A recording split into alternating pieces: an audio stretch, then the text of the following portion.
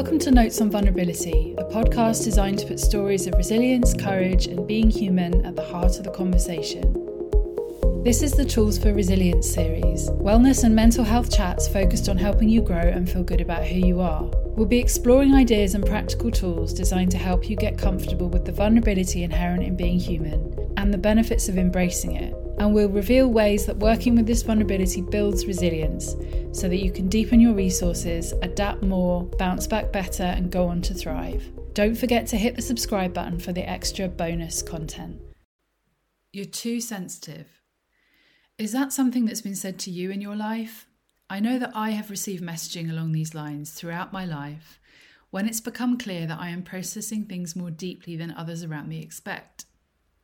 Whether it comes from a parent, a partner, or the law firms I used to work in, it has never felt like a compliment, which is why it can feel like such a source of deep vulnerability.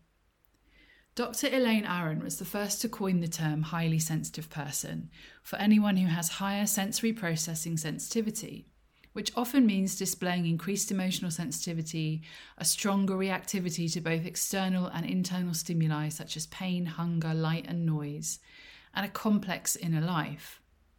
This is a personality trait. It's not a diagnosis or a disorder, and it's found in around 20 to 30% of people with an equal mix of men and women. This kind of sensitivity is too often misunderstood. You can actually be an extrovert HSP, for example. Finding that out was a light bulb moment for me. Today, there's a whole body of scientific research around HSPs, and while the world may not be designed for sensitive people, there are ways to tackle the challenges, which can include shame, overanalyzing, overthinking, and ruminating. And for anyone who has ever felt different or not accepted over the years because of HSP traits, there's the relief of knowing you're not alone, and you don't need to try and train sensitivity out of yourself. Resilience starts with self-acceptance. And if you're an HSP like me, it's actually a great thing just to be exactly who you are. My guest on this episode is Dr. Genevieve von Lob, a clinical psychologist for more than a decade, an EMDR therapist, and a practitioner recognised as an HSP knowledgeable therapist. She coaches sensitive people and parents with sensitive children, helping highly sensitive people learn to trust their inner voice, cut through their self-doubt, and show up as their authentic self. Whether that is learning to be an empathic leader, finding the right career, trusting intuition, or healing trauma. There's a lot of misunderstanding around sensitive people, what we're capable of and what holds us back. And if you or someone in your life is affected, then this episode is for you. So Genevieve, welcome. Hello, Alex. It's such a pleasure to be here. So how did you come to this? What's your background? So I'm a clinical psychologist, and it's quite a long training. And I've worked both in the NHS and in private practice. And I first came to it about 9 years ago when I was working in a child and adolescent mental health service. So that's CAMHS for short, and that's in the NHS. And so in this role, what would happen is I get referrals of children from schools, from social workers, from paediatricians, from parents themselves. So basically anyone who works with children, they would send them to our service, and we would assess them to see if they needed psychological support. And the sorts of things I would be seeing were children with anxiety issues, anger, meltdowns, just having some sort of emotional problem. So as many therapists and coaches will know in this work, we often see patterns or themes in our clients. And what I was seeing, so these children were coming in to see me for an assessment, and there was something different about them. So they didn't fit into, say, a diagnosis. They weren't autistic. They didn't fit the autistic box, and they didn't have ADHD, but there was still something different about them.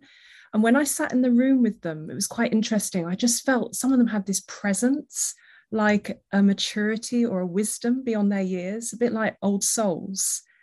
And I also felt like they were often assessing me, like really scanning me to see, how authentic I was. So I had to let go of any of my own role playing, and just really meet them where they were. And another thing about them was I call them now mini Gretas, because a lot of them had such an awareness of issues going on the planet. They talk about the pollution and the climate crisis and the animals, and they had such a concern and such an empathy and such a sense of justice and worry that it just felt different. So I basically went researching, as I like to do. I like to go right into depth. And that's when I came across Dr. Elaine Aron's work. And it was a complete aha moment. So for anyone who doesn't know, Dr. Elaine Aron was the person, she's a psychologist in America. She coined the term highly sensitive person in 1996. And there's a whole body of research now. So this term is underpinned. But it was such an aha moment, such a light bulb moment. I thought, that's what it is. These children have got more finely tuned nervous systems. They're feeling everything more intensely. So they're very reactive to their environment, because a lot of them were either kicking off at school, having real difficulties, or they'd come out of school and they were like fizzy Pepsi bottles. They'd like literally have these huge meltdowns when they got home, and, you know, so many issues like that. So it really made sense that these children were one of these 1 in 5 who have this personality, temperament and trait, which is highly sensitive. And it was also a real light bulb moment for myself, because then I looked back over my life and thought, that makes sense of me. I was always such an intense feeler, and I had such a kind of rich inner world. I used to think a lot and ruminate, and I used to think about why we're here, and at a very young age I used to think about issues around consciousness. So it made a lot of sense of myself and also my family, because I think I come from mainly a family of highly sensitives. It really is like a light bulb moment, isn't it? Because like when you were describing it then, I was just like, I was campaigning for anti-vivisection at the age of 12. Exactly. When you said that then, I was like, oh God, that makes so much sense. How does it feel to be an HSP as a child and as an adult? So one thing I will say about HSPs is they are all different. So you cannot compare one HSP with another. There's no stereotype. There's so much variation, just like there is amongst all the flowers. There's so much variation amongst HSPs. So that's a really important point. And also just to say that this isn't a diagnosis, it's not a disorder, it's a healthy personality trait found in 1 in 5, or actually a research study has shown in 2018, it's maybe even nearer to 30% of people have this trait. So that was one of Professor Michael Plewis's research studies. So I think for HSPs though, how do they feel? They feel things more intensely. They have a depth of, they process everything very deeply. So they're very reactive, more reactive to their environment. So things coming in, maybe like lights or sounds or smells, or even just energies in a room, people's emotions, just everything that's going on, they take it in and they then process it much more deeply. So many people call it a finely tuned nervous system.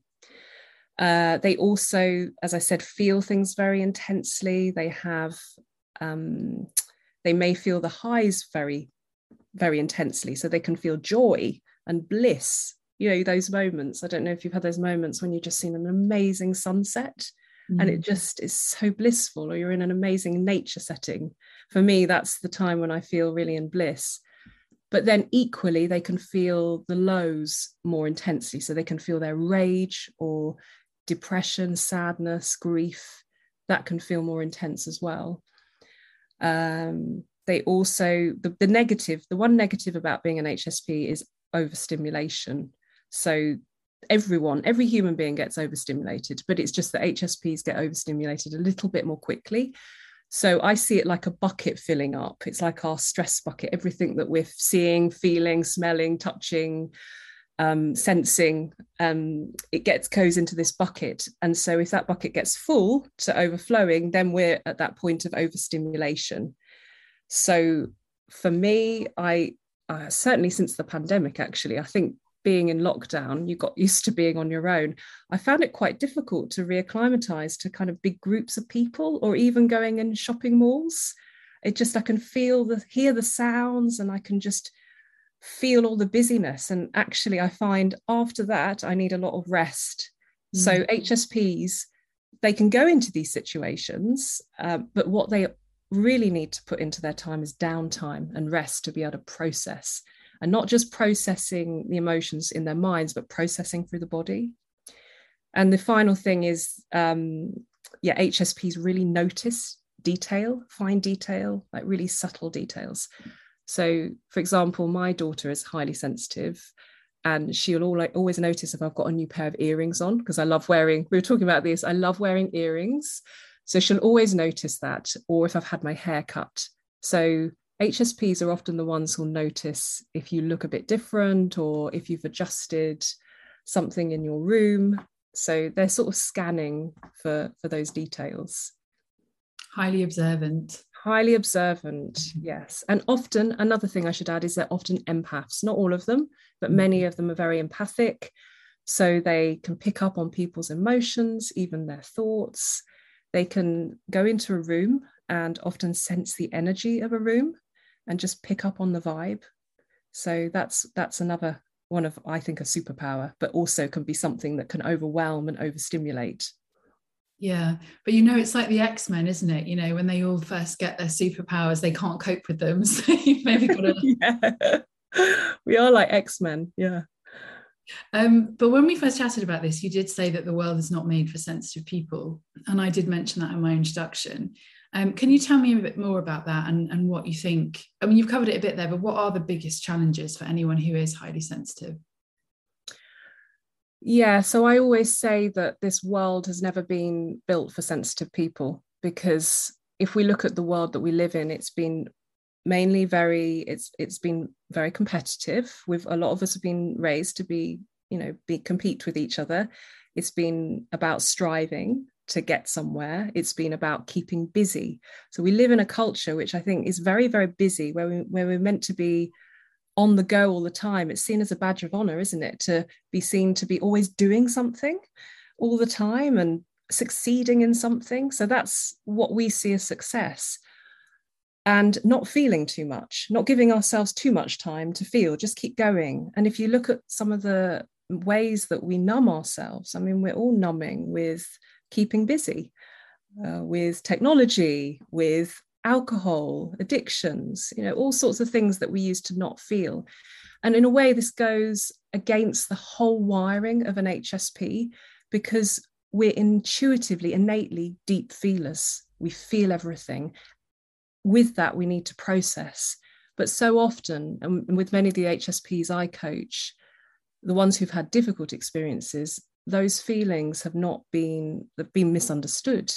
The way they're wired has been ashamed in some way, or not validated.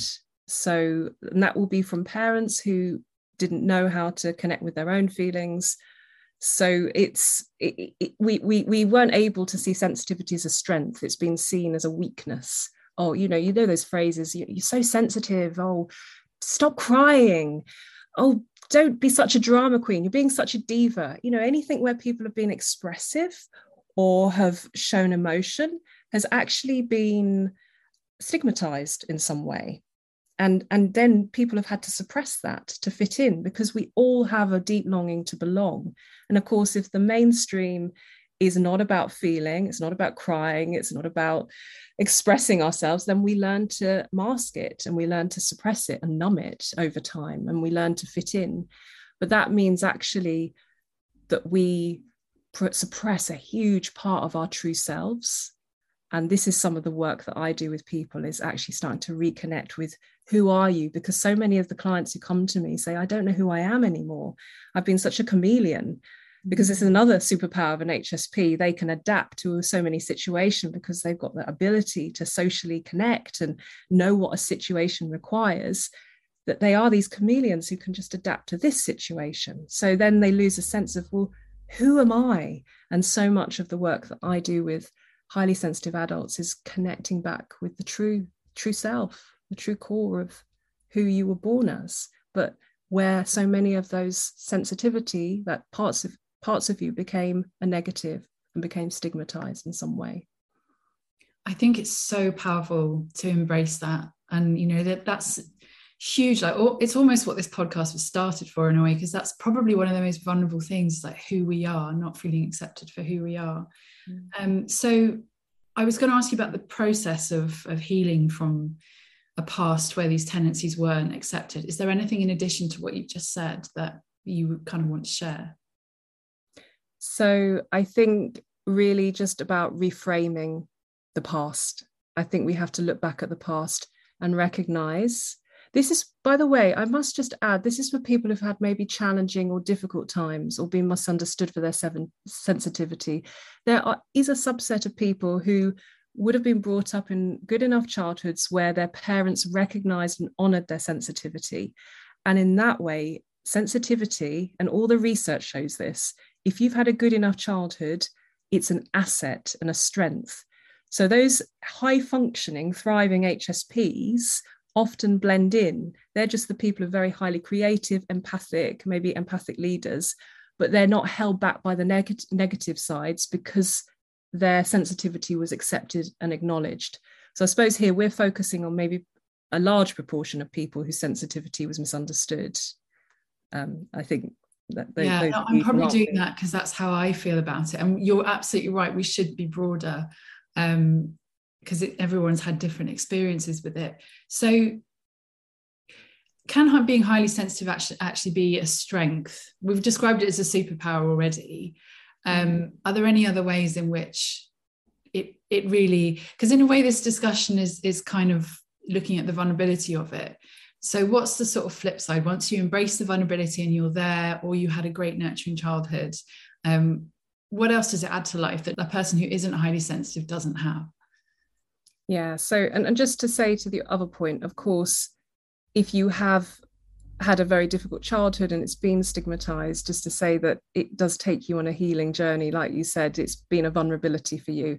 And that's the thing to say about sensitivity. It's either a strength or a vulnerability. But the strengths of it, there are so many gifts. I think obviously the deep empathy that many HSPs can feel, are often very highly creative, often see the big picture, see things that other people don't see. They see layers. So they see beyond just words. They feel other layers because they can feel it in their bodies. They are often very creative. They really appreciate beauty. They're very good with connecting with people, relationships, their ability to just tune in to people's body language and even just micro expressions, facial expressions. They can really tune in to people. And that's such a great skill to be able to understand. And many HSPs are natural born counselors, therapists, coaches, just because they have that natural empathy and ability to read people and to hold that space for them. So that's why you find many HSPs in helping professions such as coaching and therapy, or in teaching. There's loads of them, or in creative arts like musicians, artists, dancers, performers. You'll find many HSPs concentrated there. So many strengths. And also the research shows that HSPs actually take more benefit from an intervention. So there was a research study, which I find really interesting, that Michael Plewis did a few years ago, a resilience promoting intervention with teenage girls. And he found that the teenage girls that were HSPs were the only ones who benefited from the intervention. And that was the same at follow-up. And he's similarly done a research on anti-bullying. And again, it's the highly sensitive boys who benefited from the intervention and took the most. So what we can take from that as HSPs is that we really benefit from interventions, from coaching, from therapy. Like, we really dive into it and we really make the most of it, and we find it very useful. So that should be of great hope, so that even if you've had challenging times, traumatic childhood, and you've had a tough time, there's always hope, because if you can get onto a healing path and find the sort of therapeutic modalities and find the right coaches or therapists to help you, then you can heal this. You can absolutely work on this and find your way back to who you are, and confidence and feeling empowered.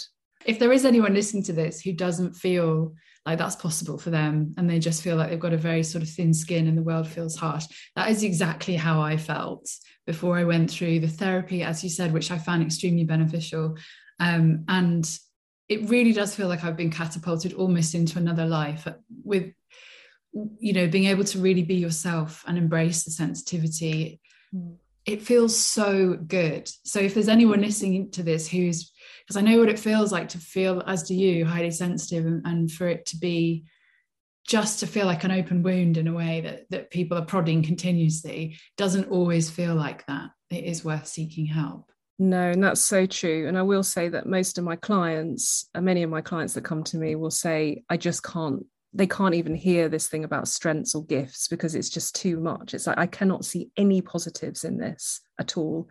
Every part of my experience around the sensitivity has been negative, and I wish I wasn't wired like this. I just wish I wasn't like this. Yeah. So it's really important to acknowledge where people are, but just to give a bit of hope, as you just said with your story, and my own as well, of how we had to learn to wear masks and just find our way to adapt, because all of those masks were ways of coping and protecting ourselves, weren't they?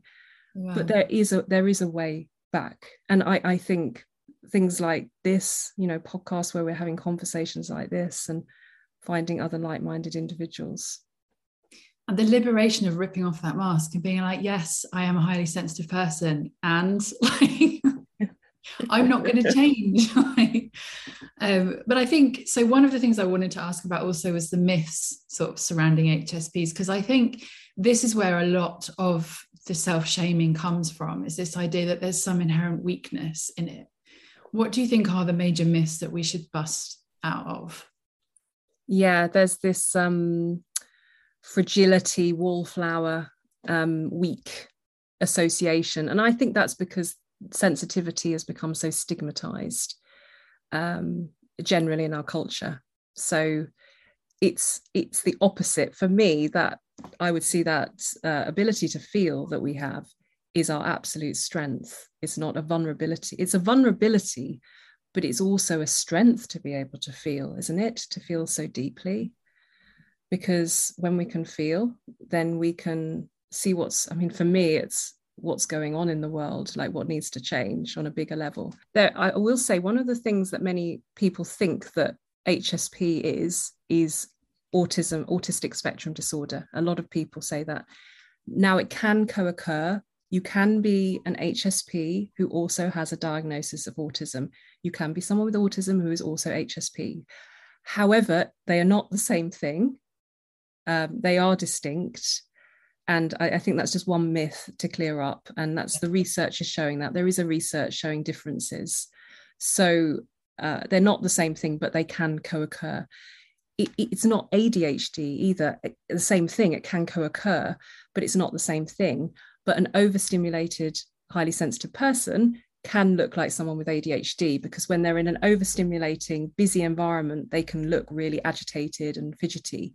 However, put an HSP in a nice, quiet, calm environment, they can focus, whereas someone with ADHD can't, because ADHD is across all settings. It's not just in a loud environment. They have that issue in all environments, whereas an HSP is specific. So that's the distinction you'd look for if you were thinking about this for your child or even for yourself. Yeah, so if you're looking for ADHD, you have to see it across at least 2 environments, okay. 2 to 3. It has to be present at home and at school, and you need to see it. Whereas with an HSP, you're going to see those behaviours just when they're very overstimulated. Also, I know people have said to me before, oh, well, they're just traumatised. They've got PTSD, people with HSP who are HSPs. And again, HSPs obviously can have PTSD and trauma, but it's not the same thing. And it can look the same, because obviously people who have PTSD may often be in a very high hypervigilant fight-flight state, like an HSP can. But again, they're not different. But many of the tools can help both someone with PTSD and someone who's an HSP. Yeah. And a big myth, most people think that being an HSP is mainly women, and it's equal gender, 50-50. And I think that surprises people as well. That really surprised me, yeah. Yeah, it is a surprise. It surprised me too, because I think because women are just more, or girls are more, maybe it's more acceptable for us to talk about our emotions. It's more allowed in a way. It's more acceptable to cry, and for girls, we've been brought up like that, haven't we? Whereas with boys and men, traditionally in the past, it was seen as a weakness to show emotion. You know, boys don't cry, don't be such a girl, you know, all those sorts of phrases. And so I think boys and men have particularly had to suppress their sensitivity and their feeling and their intuition just to fit into the sort of tough masculine identity.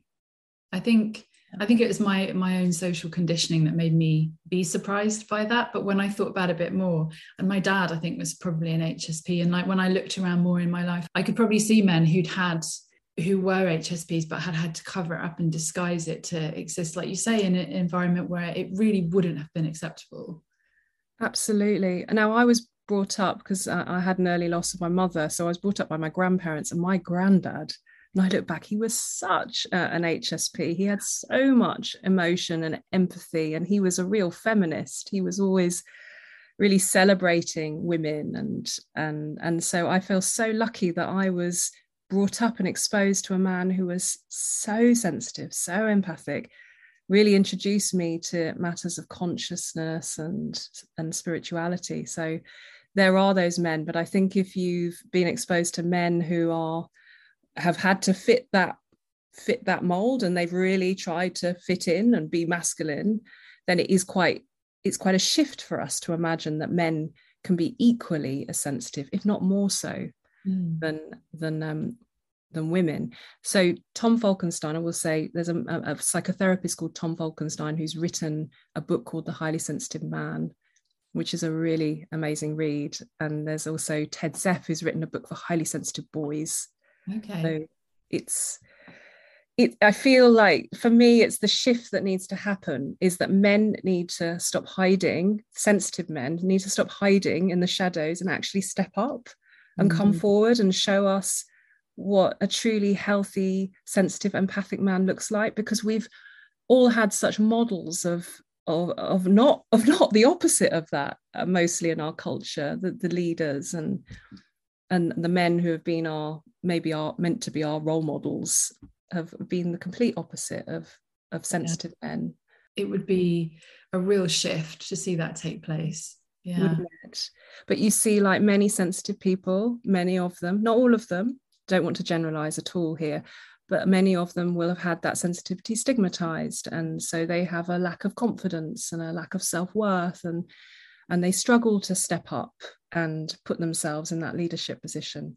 And they're the very people we need to step up right now. And women, sensitive women. We need sensitive women and sensitive men. Well, we need everyone, but we need diversity. We need HSPs to be representative on the stage of leaders and role models, don't we? Definitely do. And you've mentioned a bit about how all HSPs are different. So there are some who are extroverted, right? Yes. So this is another myth. Many people think that they're all introverts, and 70%, so a big proportion are, but 30% are extroverts. So 30% of HSPs, that's quite a big proportion of HSPs. I would say that for me, I would definitely align with being an extrovert HSP when I'm in a situation, in a group, where I feel comfortable and I'm with people on my wavelength. I absolutely love being in gatherings. I love big groups of people. I get such a high, I feel so buzzy and inspired after being around people. But when we're on the same wavelength and I feel comfortable and at ease. So there's extroverted, because I think we question, are we HSPs? Because I like people. So yes, you can like it, but what you need, and what I've discovered over time, the hard way, from burning myself out probably too many times in my life, and that's another story, and many of us as HSPs burn out. We find that out the hard way. What I find is that we need downtime. When we've had been in a social situation, a big group, we love it, we thrive off it, but we still need the same amount of downtime and processing time as an introvert. So that doesn't go away. And I guess that's what makes you an HSP, is that need to come away and do what you need to come back to a more regulated state. It's about your nervous system, because our nervous systems get frazzled more quickly. So we have to regulate. So whether that's quiet time or just being in nature, or doing some gentle exercise, or just doing some gentle chores at home, whatever it is, just time alone, really. So extroverts need time alone. but they love people.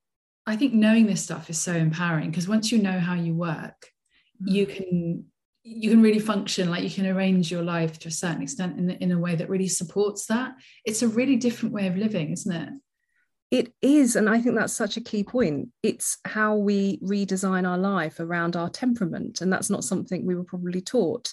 So as children, as HSPs, we all went along the route that we thought we were supposed to go on. And we tried to fit ourselves into that box of everyone else with non-HSPs. And then we realized, often through exhaustion, through burnout, through feeling absolutely drained, that we can't live our lives like that, that we have to design a life where we get this rest. And maybe that will mean, maybe if you've got a busy working week, you actually have to book that weekend literally for chill time. You have to actually cancel social invites. So that's what we mean about redesigning your life around who you are. It's knowing what your nervous system can take on, and knowing what's best for your mental health and your physical health.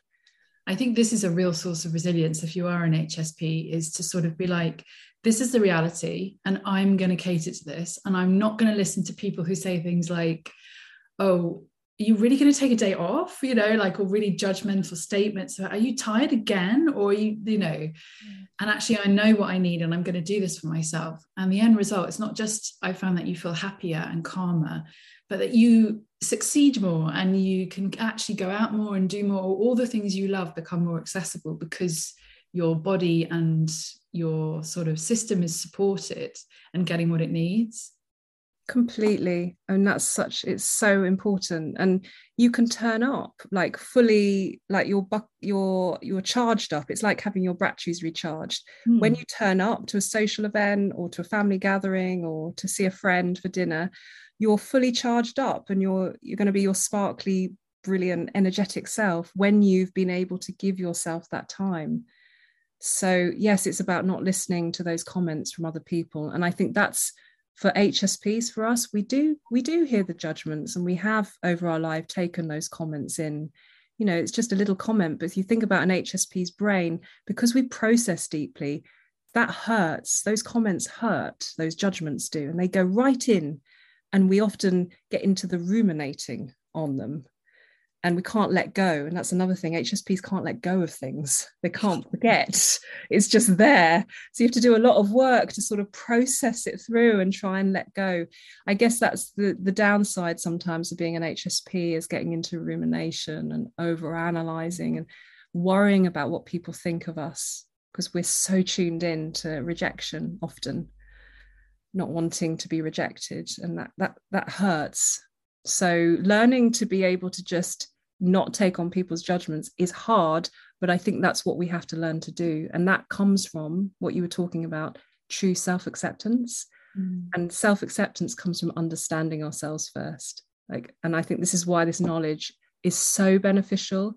And for me, it's helped me so much. And I'm writing a newsletter called the HSP Revolution, because I want to help. And there's many other people who are also out there doing things for HSPs, got communities. And it's about getting this knowledge out into the mainstream and educating people so people understand themselves. I love you've called it the HSP Revolution. That is brilliant. Yes.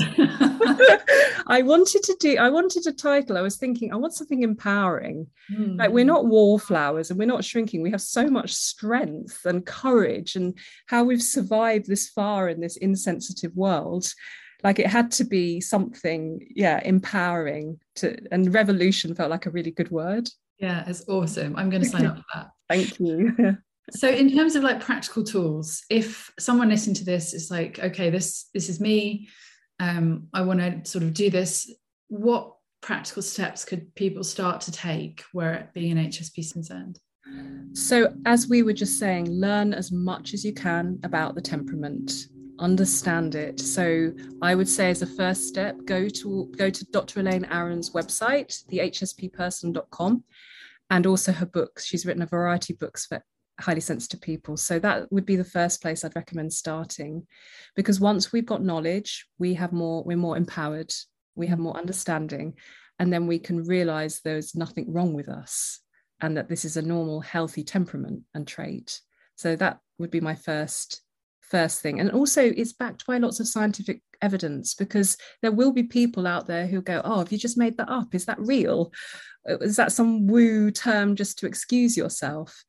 And because there's now this scientific evidence underpinning it, I do think that helps to give it some legitimacy, because we live in a world which loves science and evidence.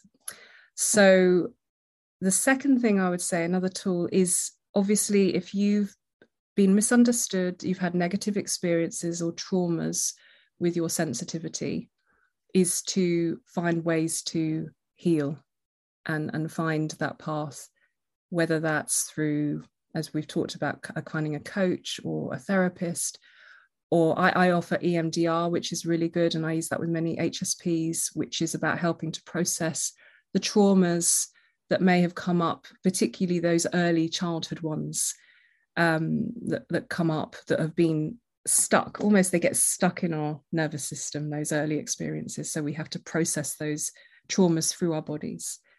So that's another tool. And I think what we talked about earlier, redesign your life around your temperament where possible. Now, I know it's not always possible with busy jobs, but finding ways to have downtime, finding ways to you may have to say no to invites, but ways to really prioritize your nervous system, because that's the most important thing if you're going to stay well and healthy. And like you mentioned earlier, sometimes that means taking a day off. If you're not feeling so good, then that's something that you're doing for your mental health and your well-being, and you're going to be so much better if you've taken that day off and got yourself back to full energy again. Yeah, I think it's also valuable for people to start asking themselves what they actually want, because it feels like as an HSP you get very caught up in what other people want of you in a situation, or where they want to have dinner, or how they want to spend time with you. And I found it quite useful to be like, what do I want? And actually then be like, well, it's okay for me to say to someone, I don't really want to go to a loud restaurant. Can we have a walk outside with a coffee instead? And actually build in that kind of like permission to ask for what you want once you know what that is. Yeah, completely. So that's something that we all have to work on, is our communication and being clear, having clarity, because often we think we're saying it, but we haven't really said it that clearly. And it's being able to say no, isn't it? And I think because many HSPs are people pleasers, because we've had to fit ourselves in, we've had to please and fit whatever others want of us, we've lost our sense of self. So learning to say no is really hard for many HSPs. So that's something to just practice doing. And we talk about putting the boundaries in, and that's putting the boundaries in of what your limits are and what your capabilities are, and where you're going to be functioning the best. Like you say, can we go to a quieter restaurant? Another thing you said just now that made me think was HSPs often notoriously struggle with decision making a decision. I don't know about you, Alex, that I struggle even with menus. If there's a big menu, I really struggle to choose. I will sit there, because we're deep processors and we want to make the right decision. We'll go through each one, almost like visualizing it and thinking, well, do I want that one? And then you're thinking, what's everyone else having? Am I going to get food envy? So there's all these things going on our head. And then you're looking at other tables, trying to see the food. So you think it's just such a big process, even just to pick a dish at a restaurant. Food is very important to me. Me too. So I feel like this is something I've ended up having to evolve over the years. Like I will often read a menu in advance, or give myself permission to change my mind, or just be like, try and adopt a no-lose decision-making model and get the other person to have the other thing I was thinking of. Yeah, I love that. Yeah, I do that as well. The looking at in advance now. So these are the sort of tools, what we're talking about, redesigning your life. It's very practical things like that. And and also I would say another practical tool for me and for many HSPs I work with, the morning, setting up the morning in the right day, setting up the day in the right way, I feel has such a knock-on effect for the rest of the day. If you start it in the wrong way and you're on your phone and you're in a bad mood, it just doesn't escalate over the day. I find those days, it started bad and it finished bad. It was all bad. So actually getting a routine and we love, most of us as HSPs, we love routine. So having a practice or something, even 5-10 minutes of quiet time, space for yourself in the morning, just to start the day and ease in. I think that's a key thing for HSPs. We often need to ease into things. We take time to warm up. We're those people who we ease as opposed to go straight in there. So ease into your day, you know, take time, because that is going to have an effect on the rest of the day. So for me, I like to do a 20-minute breath work. I don't manage it every morning, but I try to do it a few of the days of the week. But for other people I know, for my clients, they do a gentle movement routine in the morning, or they take their time over preparing a nice breakfast. Of course, I know for parents out there, any parents, it's not that easy to ease into the day, because children take you straight in, like it's full on. So, you know, even if you have a chance after you've dropped off the children, even if you're at your desk in an office, take a few deep breaths, you know, and taking deep breaths is not some woo-woo thing again. It's something very physiological for us as HSPs.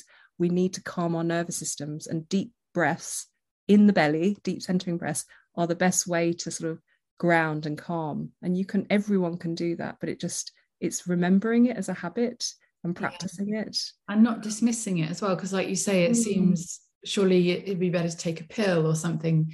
But actually, I've done a few episodes in the first season and one in this season on breath work, because it's science. Science, it just works. It does, yeah. There's lots of science backing breath work, as well as meditation. So these are not just silly woo-woo things that just people who've got lots of time do. They're a priority. And for an HSP, and certainly in my own life, it's been an absolute priority to do these practices to keep myself well, to keep mentally well, and to keep physically well. And that's the same for many of us. And I think many HSPs will resonate with that. Another thing, Alex, I didn't say, I just thought about another thing to mention with HSPs. There is another different type of HSP, and I will just quickly mention it because it's important, called a high sensation seeker, an HSS. So 30% of HSPs are also high sensation seekers. So these, and I definitely am one of these. So they're people who really crave change. They like novelty, new experiences. So they may be the people who like to take a different route to the same cafe. Like I've got a high street down there. I like to take different routes just for a different change of scene. Or we won't go to the same restaurant more than once. We maybe don't like reading the same book more than once. And some of us may be more thrill seeking, or we like travel and adventure. So I think that the HSP characteristics are often seen as, because HSPs tend to like routine and structure and don't like change. If you're an HSP HSS, high sensation seeker, there can be this push and pull between these two sides of you, because there's one part of you quite likes the routine, the steadiness and the structure, but there's another part of you that craves change, craves adventure. And I really identify, because when you're talking about routine, I don't like routine at all. But I definitely have other characteristics of an HSP. And in the past, I think I might have dismissed, because I don't like routine, because I am drawn to jumping out of airplanes or surfing or recording podcasts, or, you know, things which don't necessarily seem like what a sensitive person would do. I would have removed myself from that category in the past. So everything that we've talked about today about understanding and knowledge and stuff, it's just so useful to sort of be able to accept yourself and think, that makes sense. You know, I'm definitely an HSP, HSS. And you see, that side of you needs to be honored, and it needs to be allowed to be experienced. So there's part of you need to find ways in your life to get that sense of adventure, because there's part of you otherwise feels stifled and suppressed. What you don't want is that part taking over so much that the HSP side, because often the HSS will burn out through their pursuits. Yeah. And through, you've burnt out. So I don't know much about your background, but yeah, they tend to, you know, just burn the candle at both ends. So it's like coming back, and the HSP side maybe is the part of us that can ground us again. bring us back and say, no, you need some gentle downtime. It's okay. You've had your adventure. Now come back, have a little bit of structure and a little bit of quiet alone time. This is such good info. Yeah. Not just for me, I think for other people as well. But, oh, tell me about it, Alex. I mean, this is why I'm so passionate about it, because the more I learn, the more I'm like, I needed to understand this for myself, but we all need to understand this because it's just so helpful. It is kind of life-changing as well, because it means you stop walking through life feeling like you don't fit in, or you don't understand why things feel hard for you that aren't hard for other people, and making sense of it in this way and feeling like you're not alone, like I said in my introduction, and like you don't have to change or train sensitivity out of you. You're amazing the way you are, and you'll see that when you start embracing it. Yeah, it's about embracing it and seeing it as your greatest asset. Celebrating it is your asset. And as you said, it's how many of us have felt like we don't fit in. There's that term, the black sheep. Many of us have felt different. And I know myself as a child, I don't know why, I just felt a difference. I didn't feel like other children. And I'm sure there were other children like me, obviously, that I didn't know about, but I felt different in my own skin and I didn't feel comfortable. And then you meet other people and then you might find someone who's an HSP. You probably wouldn't have named them as an HSP, but you know, those people who you just on the same wavelength and they just get you.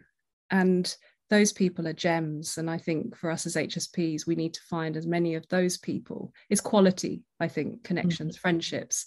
It's the quality ones and those people who just really see you, get you. Well, let's kick off this revolution. Yes, exactly. So for me, exactly, it's all about, so ultimately it's the work we do on ourselves, because that's private work, and there's no shortcut to doing this inner work. We have to go there. And if we've had traumas and challenges, then, you know, it is hard, but have hope that other people are healing, and we're all doing this collectively. I think there's such an awakening happening right now on the planet. We're becoming so much more self-aware. It's amazing, but what we ultimately need to do is find the others, find community, because this is where we really find the others who really see us, who validate us, and where perhaps we may feel like we belong for the first time in our lives. And certainly on my own journey of healing, I found groups and being witnessed in my vulnerability and being able to just be completely authentic and not be judged. That's so healing. Yeah. And that's part of why I set up the HSP Revolution, because I wanted to create a community. And I know you're doing that with your podcast. And so the more people that create community, the better at the moment. So I normally finish these podcasts by asking for your one note on vulnerability, which is the one thing that you'd like people to take away from this chat. Yeah, so do not be ashamed of your vulnerability and your ability as an HSP to feel deeply. One of the things as HSPs that we may have done is to numb or dissociate from that deep feeling. So that's okay. But once we can crack through, we get through to that vulnerability, honestly, it's the greatest strength we have to feel. It's what's needed on the planet right now. We need people who can really feel and connect and be authentic. So I guess the message I want to say is be yourself. Know that there was nothing ever wrong with you.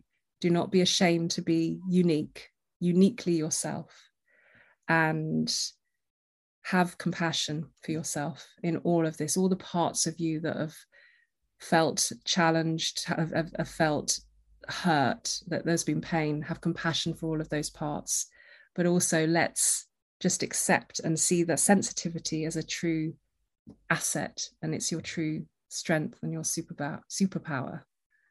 Amen to that. Yes. Thank you so much. That's been such a great chat. I really appreciate you coming on.